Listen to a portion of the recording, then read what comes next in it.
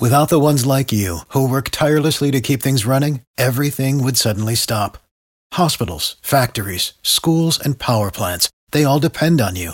No matter the weather, emergency, or time of day, you're the ones who get it done. At Grainger, we're here for you with professional-grade industrial supplies. Count on real-time product availability and fast delivery. Call, clickgrainger.com, or just stop by.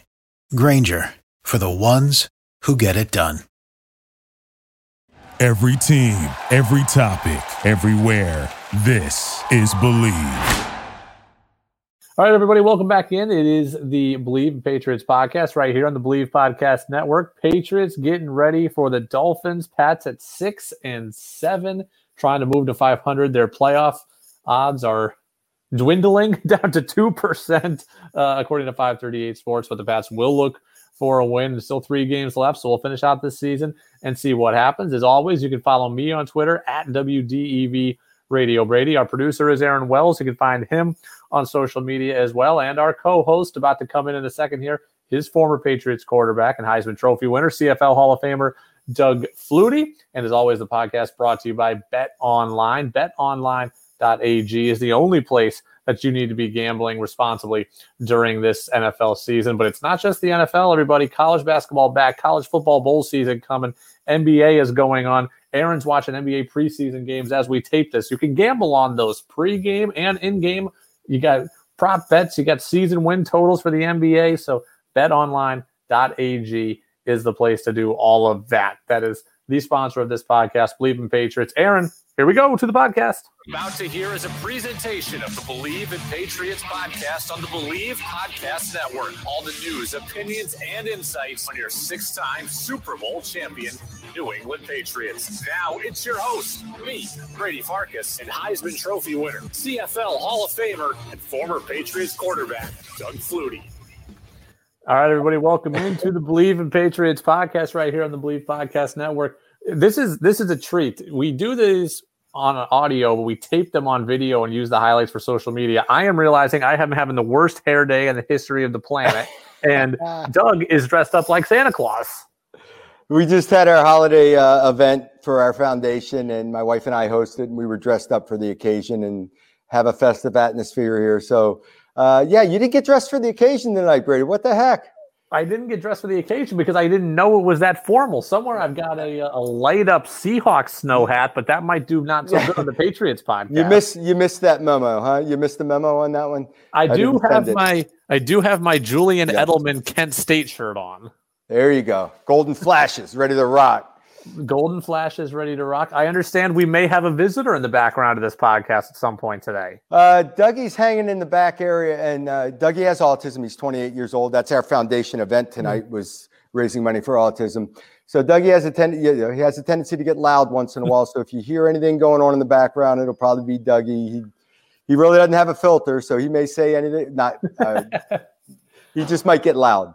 Well, you know what? I might get loud too when we talk about the Patriots offense. So he's just another one of us angry Patriots fans at the season ahead, that's 6-7. And, your foundation has done such great work for so many years now. And Bob Socci, the voice of the Patriots, is someone I have on my radio show every week. And his son is on the autism spectrum, and he's been a part of your foundation and ran the marathon, Boston Marathon, in honor of your foundation and raising money for the foundation. It's just such great work that you guys do around the holiday season, especially here. It continues to shed a light on all the work that you guys do.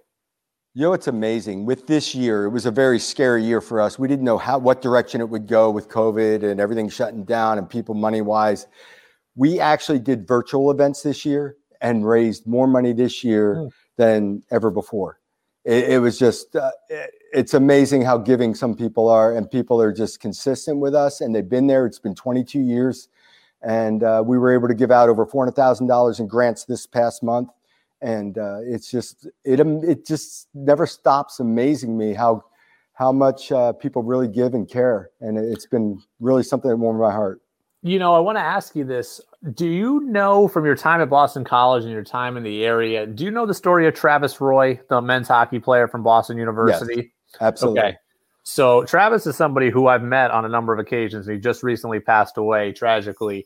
I don't know how the two foundations could be intertwined, but Travis Roy's foundation puts on a a wiffle ball tournament every year in Vermont, right down the street from where Aaron and I are right now. And in this guy's backyard is a replica to scale Fenway Park, Wrigley Field, and Field of Dreams. And teams come from all over the country and they raise money for spinal cord research. I don't know how the two foundations could be intertwined, but I'm going to go noodle on this because with as competitive as you are and as fun as you are and as charitable as you are, I could see you coming up from Florida, bringing a Flutie Foundation team up to Vermont to play in the Travis Roy tournament. I'll bring the old geezers up. We'll be 65 and over and playing wiffle ball. Yeah, the wiffle ball is amazing too. I mean, the guys that play wiffle ball and put the movement on the ball and actually trying to hit the wiffle ball, that's a lot tougher than it sounds. Those things are all, but to have those fields, the replica fields for people to play on, definitely very attractive to a lot of people to give and donate and be a part of. So that's a great idea. Well, I homered at Little Fenway in the first year that I played in it, and it was awesome. I went Green Monster over the Green Monster. Mic drop, bat flip, game over. I mean, you're done, right? Well, it was great awesome. Because I was on the radio station team as a sponsor of the event, and our team was not cut out for this tournament. And we got put in the competitive division, and I'm like, oh my God. Like I struck out. Other guys on the field didn't even get a hit all weekend, but like I did get the one homer on the field that everybody was watching. So I walked away happy from it from a performance standpoint. That's, especially at my age now, that's why we all still play. We do these events for fundraising. We play competitively because we enjoy being around each other and competing. And that one moment, you might strike out 10 times, but that one hit, the home run or base hit to win a game, or these, it's going back, hanging out, having a few drinks with your buddies and talking conversation about it. And that memory will last forever. Little mini Fenway home run with a wiffle ball. The Travis Roy tournament's really cool too, because there's a lot of celebrities that come to it. And Travis, there's always a Boston University team. And so the second year I was there, Charlie McAvoy for the Bruins and Jack Eichel, who's the best player on the Sabres, they were both there representing the BU team, and to see them on a cornfield in Essex, Vermont was pretty cool. What's your foundation's biggest event throughout the year usually? Well, usually we have a gala that we did virtually this year, and we actually raised more money this year than we did last year by having a virtual gala. The same people participate. And maybe virtually it just allows people to more easily and more readily be involved without having to make the big effort of getting dressed up and go somewhere and they do it online and they still feel good about the giving. And that's what amazes me, that people are still engaged with us on these events. And the one we just did was a holiday event that was brand new to us. And we actually set a goal for ourselves and doubled it tonight. So it just, people are amazing. And my favorite events have always been, we used to do a basketball tournament. We don't do that one anymore, but we do a road race. We did interactive type things, basketball tournament at Basketball City every year, all that stuff. But we have a team that runs in the marathon every year. We have a group. I've run the marathon 4 times. And if I get some more Elmer's glue and a little more duct tape, I might try again, but I might be done running the marathon. Well, very, very awesome to hear that your foundation had a great night and continued to have a great year. And, thanks to everybody who supported all charitable causes here in a really tough year of 2020. On a lighter note, since you are dressed as Santa, I got to ask you, is your holiday shopping done for the year? Has it begun? That's the question. The great thing is my wife takes care of everyone in the family. Okay. So there's very few obligations. There might be a specific here or there gift that I might want to buy, and I'll get those. But as long as I take care of my wife, I'm good. So I'm about halfway there. I've got her big gift. I got a couple little things, but she's grown up in a family now where she was the baby of 5, and there was a big separation. So she grew up kind of as an only child with a bunch of really older siblings that just spoiled her to death. So it was Christmas week for her with presents that would just constant. So I've got to try to keep up that, and I have tried to keep that up for about 40 years to keep up that process. You got to keep up the tradition. What's Christmas like when you're in the NFL? You've told us there is no true holiday season in the NFL, but I can just picture you shopping at Christmas Eve at midnight after a film session to get stuff under the tree for 7 a.m. The trick was, see, now all the guys have it easy. They can go online on Amazon and just order stuff and it shows up. But on your day off on a Tuesday morning, I would go to the mall as soon as it opened, the first hour, and I would fly around and get everything done in that first hour to 2 hours before the mall got crowded, and then get the heck out. Because once you're spotted in the mall, when you're an NFL player, when you're in your prime, you become the easy gift for everyone else. They just buy something cheap and get you to sign it, and they've got a great gift, right? So it just starts. So that was it was like 1 or 2 days possibly of getting some shopping done. But Christmas Day would fall on your day off. Or I'm thinking back to one of my last years in San Diego that we just pretended Christmas was the next day because it was going to be a day off, and I'd get home and we just told my daughter that was Christmas Day, and she didn't know any differently. And so the worst Christmas ever was I was playing for New England back in the late 80s. I may have told this story before. We were playing the Dolphins last week of the season, potentially get to the playoffs. Some things had to happen. A couple teams had to lose, but because the weather was so nasty up north, we took the team down and we stayed at Dodger Town in Vero Beach. Yeah. I've been to Dodger Town. Yeah. We stayed at Dodger Town. In fact, Dodger Town is 20 minutes down the road for me, and I still play baseball down there. It's awesome. God. And it's still historic. They got all the old pictures. It's amazing. We spent Christmas years ago. How long ago? 6 years ago. I was coaching Division III baseball, and we were there on spring break. So I was there in 2013, the spring of. It was awesome. Oh, it's amazing. You walk through some of those halls, see the pictures and all that. Yeah, we spent the whole week there. There wasn't a lot going on. The place was dead quiet. And by the time we played our game, we were away from our families over Christmas for the whole week. And by the time we played our game, we were already out of the playoffs and the game was meaningless. So that was a rough one. So I want to there's no way I could do this all day, but I want to transition in to the Patriots right now. Patriots are 6-7, and they're getting ready for the Dolphins, ironically enough, and the Pats are 6-7, and the Dolphins are 8-5, and on the verge of the playoffs right now, or at least trying to get back to them. So I got a bunch of things I want to talk about today. So earlier in the week, Doug, Cam Newton defended Josh McDaniels, and he wouldn't let the media come in between him and McDaniels, and the media was trying to get a rise out of Cam a little bit about play calling on Thursday night. Tom Curran, Patriots insider, NBC Sports Boston, also defended McDaniels and said McDaniels is great. So, Aaron, let me hear what Tom Curran had to say. I want to play it for Doug. And to me, McDaniels has been getting blood from a stone since 2018 with this team. I mean, not literally, but pretty damn close to it. I mean, whether it's Josh Gordon or Antonio Brown or Chris Hogan or Philip Dorsett or Cordero Patterson in the backfield, or it's absolutely mystifying to me. And I was kind of happy that Newton validated the point I'm trying to make. You got no idea how often he's saving them from themselves. Okay, so Cam likes McDaniels, Curran likes McDaniels. I have been critical of McDaniels, but I understand I'm coming from a fan perspective. I didn't play the game. I don't watch the intricacies that you do. What makes Josh McDaniels a good offensive coordinator? I think the number one thing is taking a look around you, seeing the talent you have and adapting. And that's what he's done this year more than ever before. Not to have dynamic receivers, not to have that explosive guy, it gets tedious. Now this year, and I'm talking about with Tom Brady even, that Tom was a surgeon at reading coverage, knowing his pass protections, getting the ball out. They went to a lot of empty days when they were getting crushed up front. They would get rid of the ball and do the quick passing game and find a way to move the ball and score points. Now it's a whole different story with Cam. With Cam, it's that element of that quick passing game and that surgical timing and reading the quick coverage, read the ball out 1.6, 1.8. That's not happening. So now what do you have at quarterback? You have a heck of an athlete that's a competitor, big, strong guy, can run the ball and make you competitive in the run game. So they've developed the running game attack. They're rushing for more yards than they ever have. Their quarterback's running for first downs.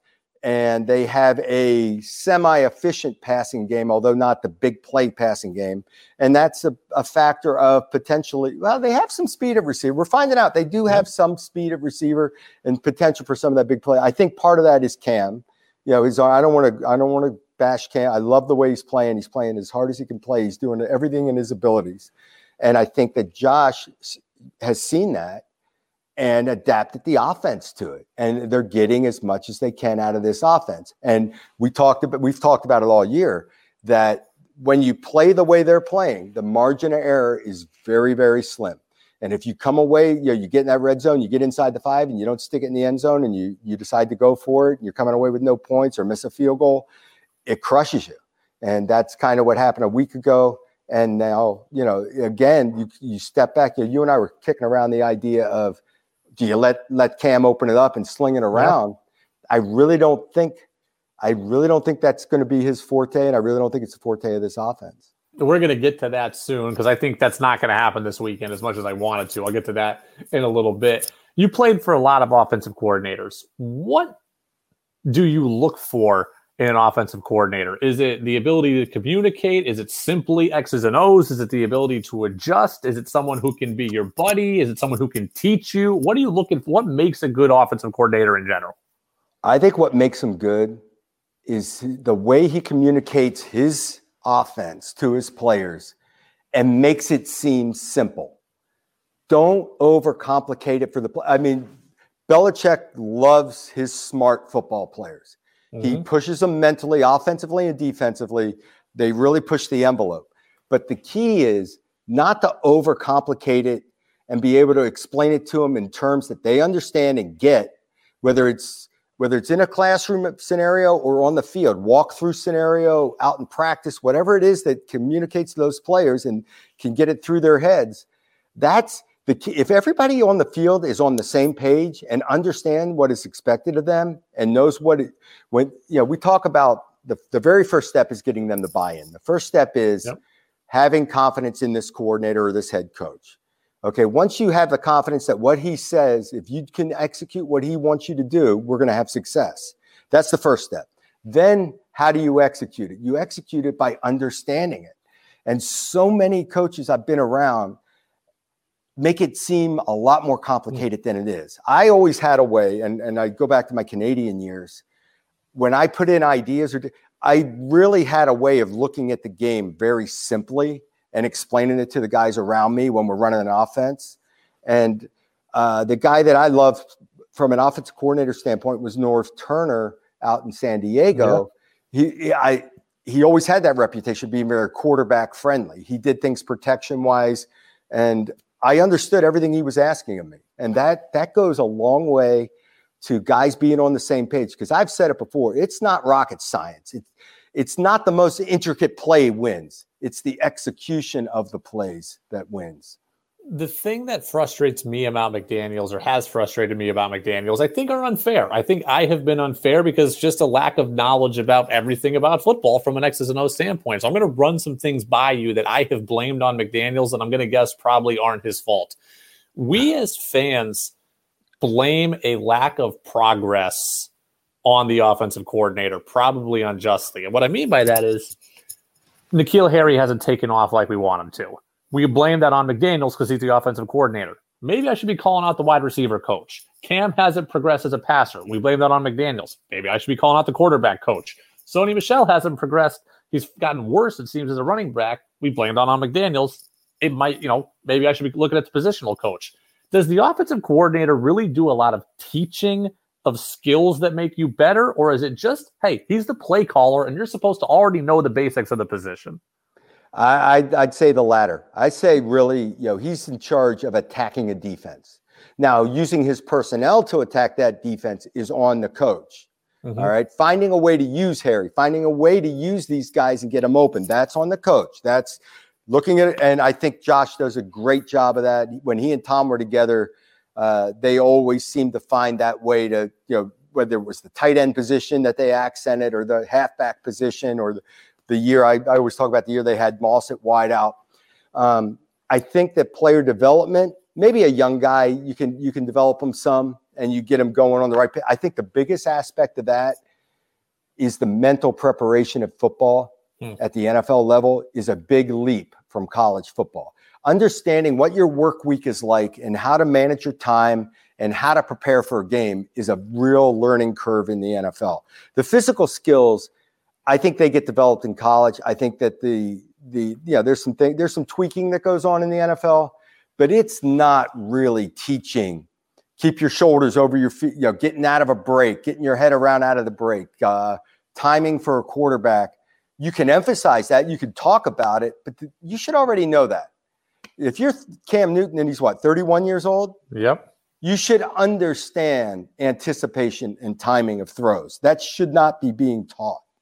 That should be something he either has or he doesn't by this point in his career. Harry, it's been couple of years now into the league.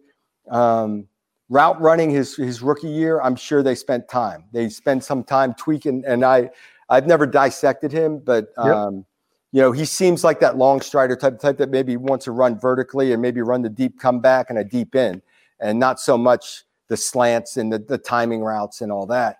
But that's the stuff that they would work on in his rookie year more than anything, and during the offseason. Come season, it's more about managing your time and understanding how to dissect the defense and know what you're seeing in front of you. That's the teaching aspect at the NFL, is what am I seeing in front of me? Where's the double coming from? Where's the coverage? Is it inside leverage, outside leverage? How am I going to release in this particular path? Those types of things, not the physical skills. I'm glad you mentioned Harry. I'm glad we talked about Harry because this one is juicy. This came out today. We're taping this on Wednesday night, and this happened earlier this mid-afternoon. So N'Keal Harry did invest money and time in the offseason in working with a receiver coach by the name of Rashad Whitfield. And Rashad Whitfield's worked with Odell Beckham and some other top receivers. So Rashad Whitfield, Harry's wide receiver coach, spoke to the media and said, we've got a new quarterback, meaning Harry. We've got a new quarterback. We've got to put some of that blank on Cam. Cam hasn't been the most accurate this year. Like if N'Keal had Tom Brady would have fed him, but we're back there with Cam, and Cam's getting acclimated to this offense too. So you've got Harry's personal wide receiver coach ripping Cam, saying that Harry's not doing as well because Cam's not doing as well, and he would be doing better with Brady. I got so many angles to this, but I'll start here. If you're the quarterback and that's being said about you, is that something that registers with you? Are you upset by that?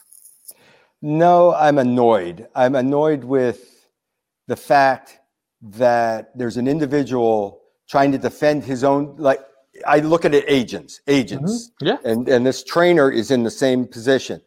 His guy isn't getting enough balls thrown his way. This game is not about Harry getting his 10 catches and his 100 yards. No one else gives a rat's ass about that. That's not the point. The point is winning a football game. And what is the best way to win a football game offensively? It's to run the football, use Cam Newton as a runner, go on the move, hit his little whatever dink and dunk stuff, and move the football as efficiently as possible. Your guy not getting his numbers doesn't matter. And I know that that's how they get judged. That's how contracts get brought up. But the bottom line is you're doing whatever it takes to win the football game. I agree 100%. If Tom Brady is your quarterback, Harry's got more catches. Yes. Because they're more efficient throwing the football. They're throwing the ball 40 times a game. And, he might get 6 catches for 80 yards just running his routes. But that's not what this offense is.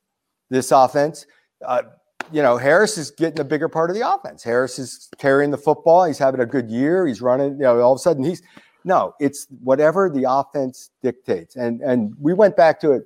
Cam almost won 3 games in a row with under 100 yards passing, right? Yep.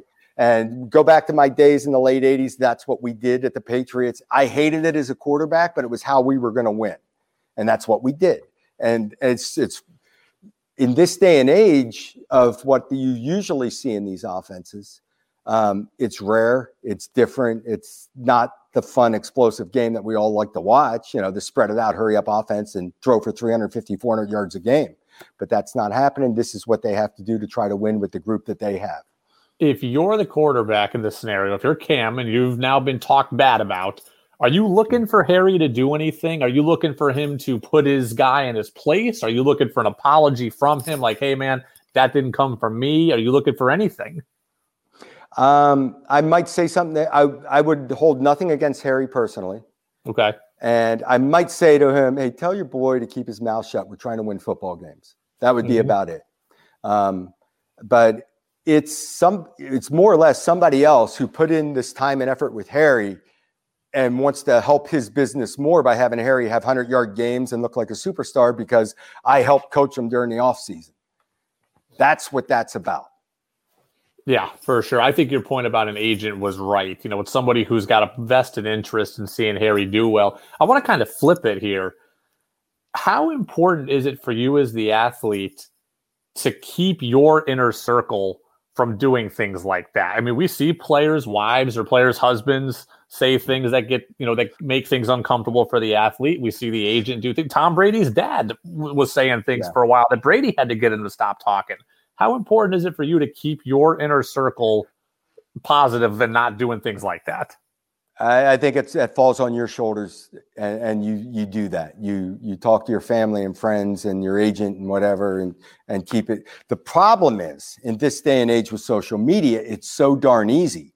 Yeah. And in one day, you're sitting there in the third quarter of your game, and your son doesn't have a catch, or you're whatever it is. And all of a sudden they showed a replay of the last play. He was wide open on a post. That could have been a 60-yard touchdown. And you are angry and you send out a tweet or send out something on Instagram. And that's what happens a lot of times now today. And there's an instant gratification too for the individuals that it's just a different time. But it falls on the player to keep his people in line a little bit. And that's what I say, if you're the quarterback, you might say to hey, tell your boy to put a lid on it over there. How many degrees of separation is it before you stop being offended? And what I mean is, if the talk radio host says something, you might not care. If the newspaper columnist writes something, you might not care. But Harry, this guy who's in his inner circle says something, that might bother you. Like, I don't know, how far removed does the person have to be for you to not care? Yeah, that's true. Probably that only that second degree.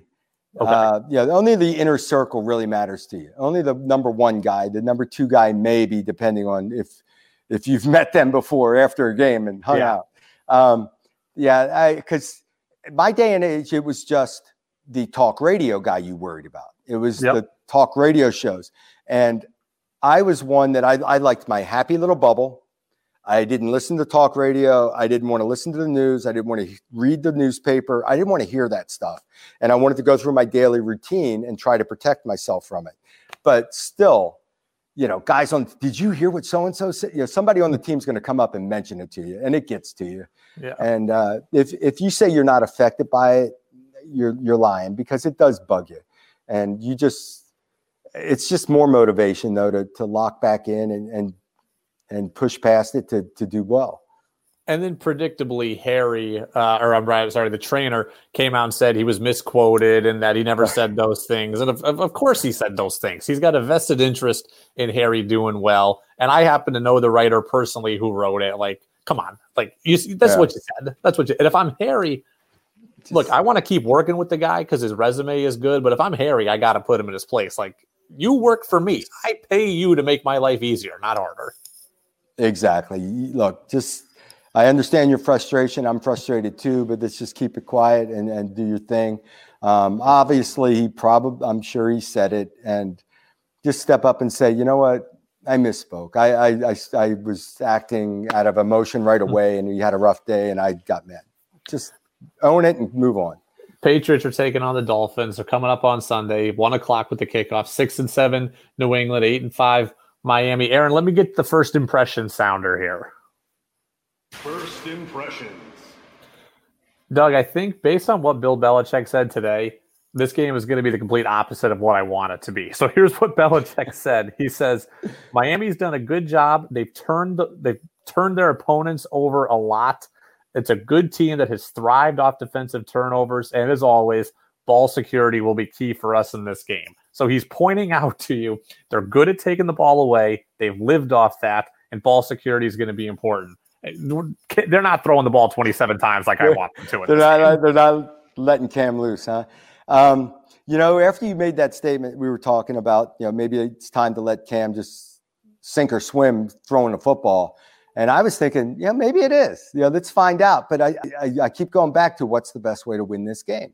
And the best way to win this game is probably run the football, protect it, that you're going against Tua that Bill is probably going to be able to defend. Bill always has a good game plan against young guys, can confuse them. He does a lot of stuff with multiple fronts and guys walking up and not knowing where the blitz is coming from and making a quarterback hold the ball, athletic guy being able to contain him, all those types of things. So he probably, in saying that, in the back of his mind thinks, I'm going to be able to shut these guys down. If we don't turn the ball over, we're going to be in this game. And with the Patriots this year, that's unfortunately the way they have to play is what keeps us in the game. How do we stay in this game and have an opportunity to win it in the fourth quarter? And that's the approach. So I would bet that Bill does a good job of mugging people up and making it look like he's coming from one spot and dropping guys off another and confusing the quarterback. Also containing him by not rushing past the quarterback. One of his favorite things is bringing 5 guys against a mobile quarterback. And the other thing he'll do in third and extra long situations is make it look like he's coming, bail everybody out, rush 2, and spy him on each side of the field. So I think he has good game plans against these kind of guys. And he trusts that and just wants his offense not to lose the game for him. The Dolphins are second in the league in interceptions. Xavier Howard leads the league in interceptions. So they really do take the ball away. But I want to learn about Cam. I want to see him throw it a bunch. And I want to learn about the receivers. I mean, I'm trying to figure out how many receivers do I need to draft? How many guys do I need to go after in free agency? I understand that winning the game is probably easier by running the football 47 times, but with the playoffs almost gone, I'd like to learn about Cam. I'd like to learn about the receivers. And what better way to do that than by going up against a great secondary? But based on those comments, they're going to run it 47 times. Yeah, I mean, his number one job is winning this football game or trying to win the game. Let's picture a scenario where Cam's trying to air it out. And it just doesn't look pretty against this team. It doesn't I was thinking that, when you brought it up last week, I was thinking that it might be a good idea. Let's see if we spread it out. But when you spread out and you start airing it out and running that quick passing game and doing those types of things, number one, that's shown that Cam is not really great at that. Number two, you got to be on top of all your pass protections and your checks at the line of scrimmage as far as pass protections and all that. And we've heard in the past that Cam struggled with that a little bit early in the year. So the types of pass plays they do now are the play action stuff where you've got really a one side read or 2 receivers in the route. And that's about it. That type of stuff where we're taking a shot here. We're going hard play action. We got the deep crosser, or we're doing the little naked bootleg. I got a guy right in front of me and a tight end crossing. And those are the things he's done well. So you're not going to throw the ball 35, 40 times a game doing that stuff. I think at this point, I want to learn about next year. And I want to evaluate Cam based on everything. And I just want to see it. If he goes out and he goes 11 for 27 with 4 picks, then that's going to give me an answer. If he goes out and goes 23 for 31 for 380 and 2 scores and no pick, that's going to give me an answer too. I just want to know whether it's good or bad. I just want to know. Yeah. Well, there's 2 more weeks. If the Patriots were to lose this game, they're knocked out of the playoffs. So, you would see that the following week, or maybe even Stidham taking a shot at it. I think you're better off with him at quarterback if you're going to do that. If you're going to spread him out and throw that quick passing game and just sling it around. With Cam, you've seen this is the best way. I kind of agreed with you. I was, mulling it over for a couple of days and thinking I'd like to see at least a couple of series there, because I hated it as a quarterback. I hated throwing the ball just on third down. Yeah. All of a sudden, you take a couple shots on first down during the course of a game, but it was always 3rd down and 8 when you're deciding to throw the ball. And it was so frustrating and difficult as a quarterback. And I said it last week, if you're throwing the ball and you're throwing the ball, you take the check down and get the 3 yards on first down, or you take a shot over the top on first down without it bothering you, because you're going to be able to throw the ball come back after it. And you get into a groove, you get comfortable throwing it. Your receivers get into a rhythm. If you're completing passes. If you're not completing passes, you're 3 and out, 12 seconds have run off the clock, and your defense is getting beat up. I kind of like what you said, though. At the end of your career, you liked playing in San Diego because you'd loosen up easier in the good weather. Cam in Miami in December, that arm might be feeling good if it's 75, 80 degrees. And your grip on the ball. We talked about Tom last week, like in the warm weather. Your grip on the ball. When I played in Miami, I never thought about it. When I would go to Miami to play or Tampa, you grab that ball, it just the humidity in the air, the moisture, you just felt good gripping the ball. You get in the cold weather, playing in Buffalo, I put gloves on. I started putting gloves on just when it was dry. Out in Arizona where it was dry, I'd wear the gloves. It just grip on the ball, feeling loose, getting warmed up, all that stuff. It goes a long way. Towards the end of my career, like I said, I played much better in my night games. Whether it was a Sunday night, Monday night game, I played much better because I had more time to get loose during the day. We talk about good corners. Miami's got them. Xavier Howard leads the league in interceptions. Stephon Gilmore is reigning Defensive Player of the Year. Aaron asked a good question in our chat here. He says, was there ever a big-name corner that you worried about going into a game? Did you look and say, you know what, I'm not going to go at Aeneas Williams, or I'm not going to go at Aaron guy. Glenn. Aaron Glenn for the Jets. Yes. He was a shutdown corner. He was so athletic. He was in your hip pocket. The guys like a Deion Sanders as well, would play underneath the receiver. They'd let the receiver get on top. They would sit on that underneath hip and cut with the out route, with the under route, with something, anything in breaking, out breaking. They were on it. And if he took off, he'd get a step for a second and they just close and be right there in their hip pocket. And they could shut a guy down. And Bill was the first guy to start doing that with Aaron Glenn in New York with the Jets, of taking Aaron Glenn when I had Eric Moulds and Andre Reed, right? Yep. These were my two wideouts. He'd take Aaron Glenn, put him over there on Andre Reed because Andre wasn't a speed demon anymore. And he just shut him down and didn't worry about him. Okay, we got that side cover. We're going to roll the corner on Eric Moulds. We'll put a safety over the top and the linebacker to that side. Anything in breaking, you're helping.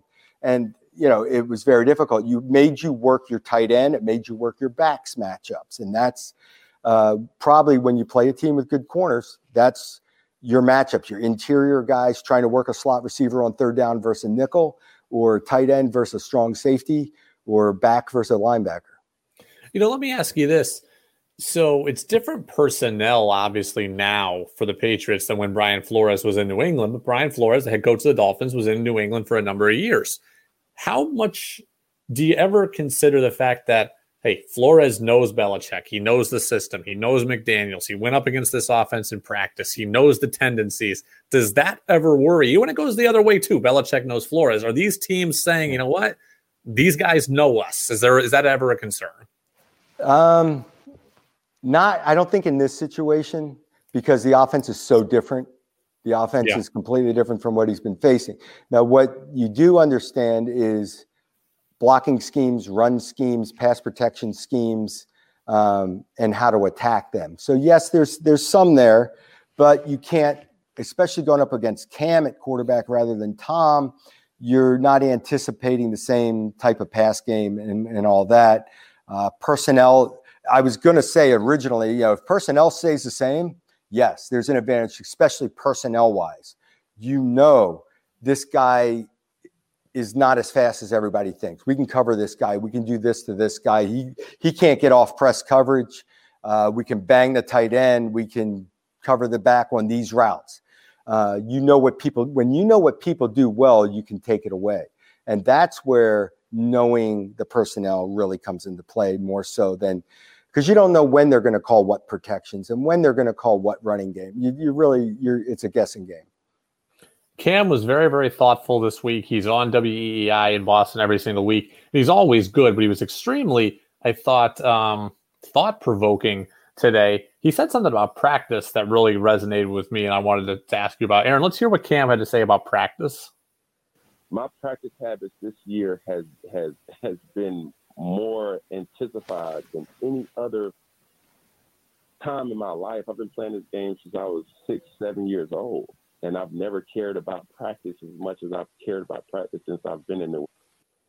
So he's never cared about practice more than he has when he's been in New England, and I believe him. There are people on Twitter I see bashing him. Oh, he clearly doesn't practice that much. He's not playing that well. People don't like Cam because of stuff that happened earlier in his career, and his dad, the whole thing at Auburn. So people have held that against Cam forever.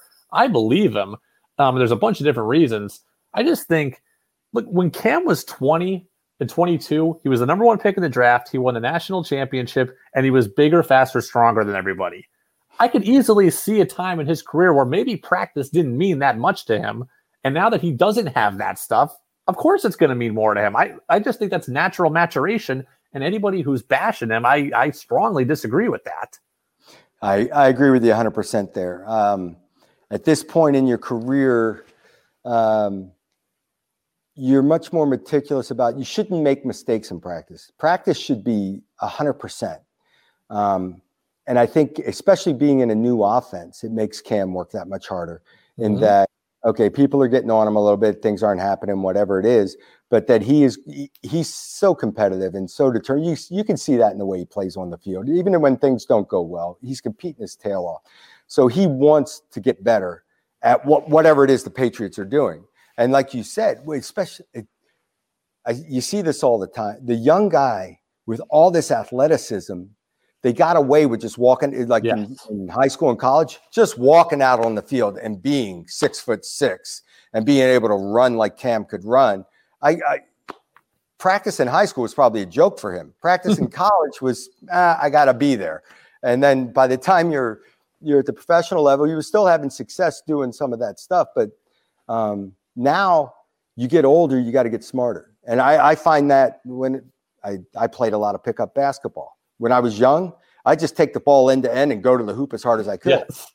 Now I got to think about things and set them up. And I'm a much better shooter now than I was when I was younger because otherwise I don't do squat. I'm used to, you realize now you're a little older, you can win with your arm. You can win by getting rid of the football, by throwing a route on time instead of avoiding three guys, throwing guys aside and drilling the ball 40 yards up the field. But I think it all stems back to he wants to be great and he wants to do well here in New England.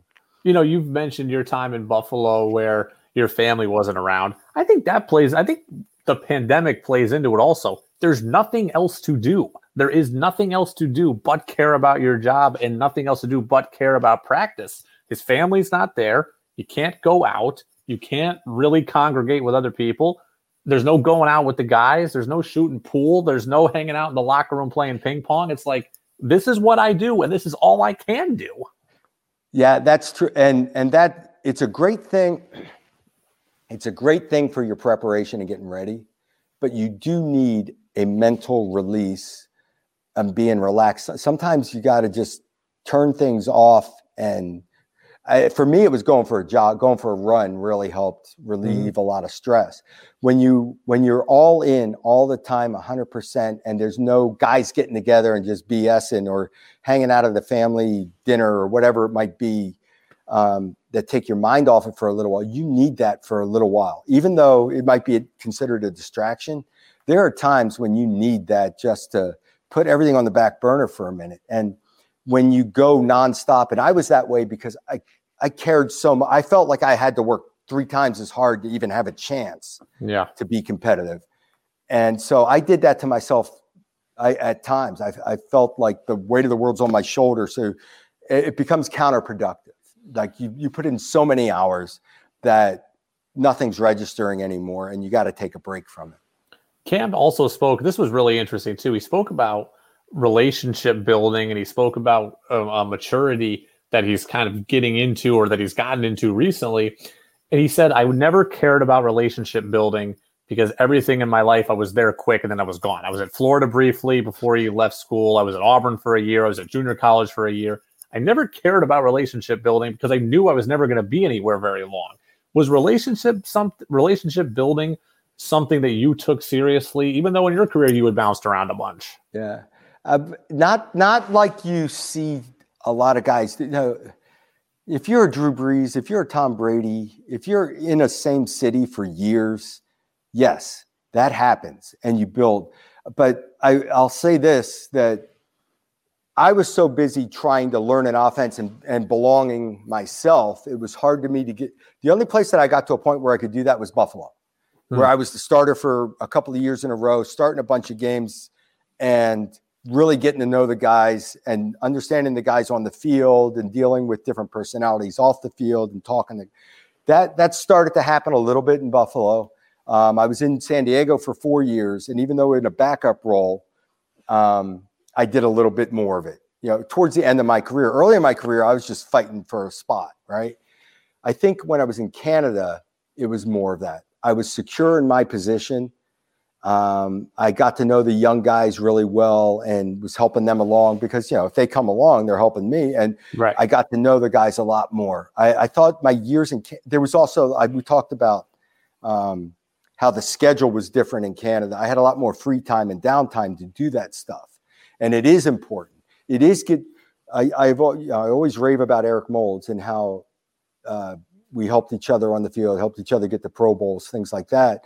But the first year I went to Buffalo, we spent a heck of a lot of time during the offseason together. Sometimes it was playing basketball. Sometimes it was running routes. Sometimes it was grabbing lunch, whatever it was. And before that season started, we really knew each other. You build a trust.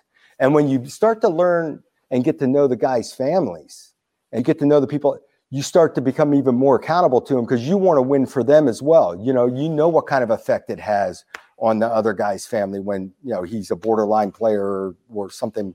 He may lose a job if he doesn't get his 6 catches and 80 yards. Are there guys that you still talk to from your NFL days, like guys you're still close with, or because, again, the relationship building was hard? Was it something that, those relationships don't last? Yeah, a lot of them don't last. What usually ends up happening is 1 or 2 guys per team you stay close with. Or for me, it's been Tim DeWhite from San Diego days. Actually, Tim and I both came to New England together for a year. Yeah. Drew Brees, all these years, Drew and I have kept in touch. Tom and I have kept in touch. Go back to the Patriots in the 80s. Cedric Jones, one of the wide receivers back then. He and I he works in New York City at New York Athletic Club, and we still keep in touch. There's usually Ron Wooten was an offensive lineman from those days. So there's usually a couple of guys from each team that carry on, and you just a lot of that stems from being a big part of each other's career. Well, let's end the podcast on this note. I've got something. So, Doug, we've all said all season long, Patriots need to get weapons. They need to get weapons. We wanted to draft weapons. We wanted to trade for weapons. We wanted to sign weapons. Patriots are going to have a lot of cap space. So I just assumed, hey, they're going to be able to sign somebody pretty good. Allen Robinson of the Chicago Bears is a free agent. Juju Smith-Schuster is a free agent. I'm like, they're going to get somebody big. And I'm like, it's not going to be a problem. I saw a quote the other night from Stephon Diggs. Stephon Diggs, wide receiver for the Bills. He was asked, why did he want to leave Minnesota? He goes, the Vikings were kind of gearing towards a run-heavy offense. I didn't know going in. I didn't know it was going to be that way. They only would allow me to do so much, and in my eyes, it wasn't going to be in the best interest of my career.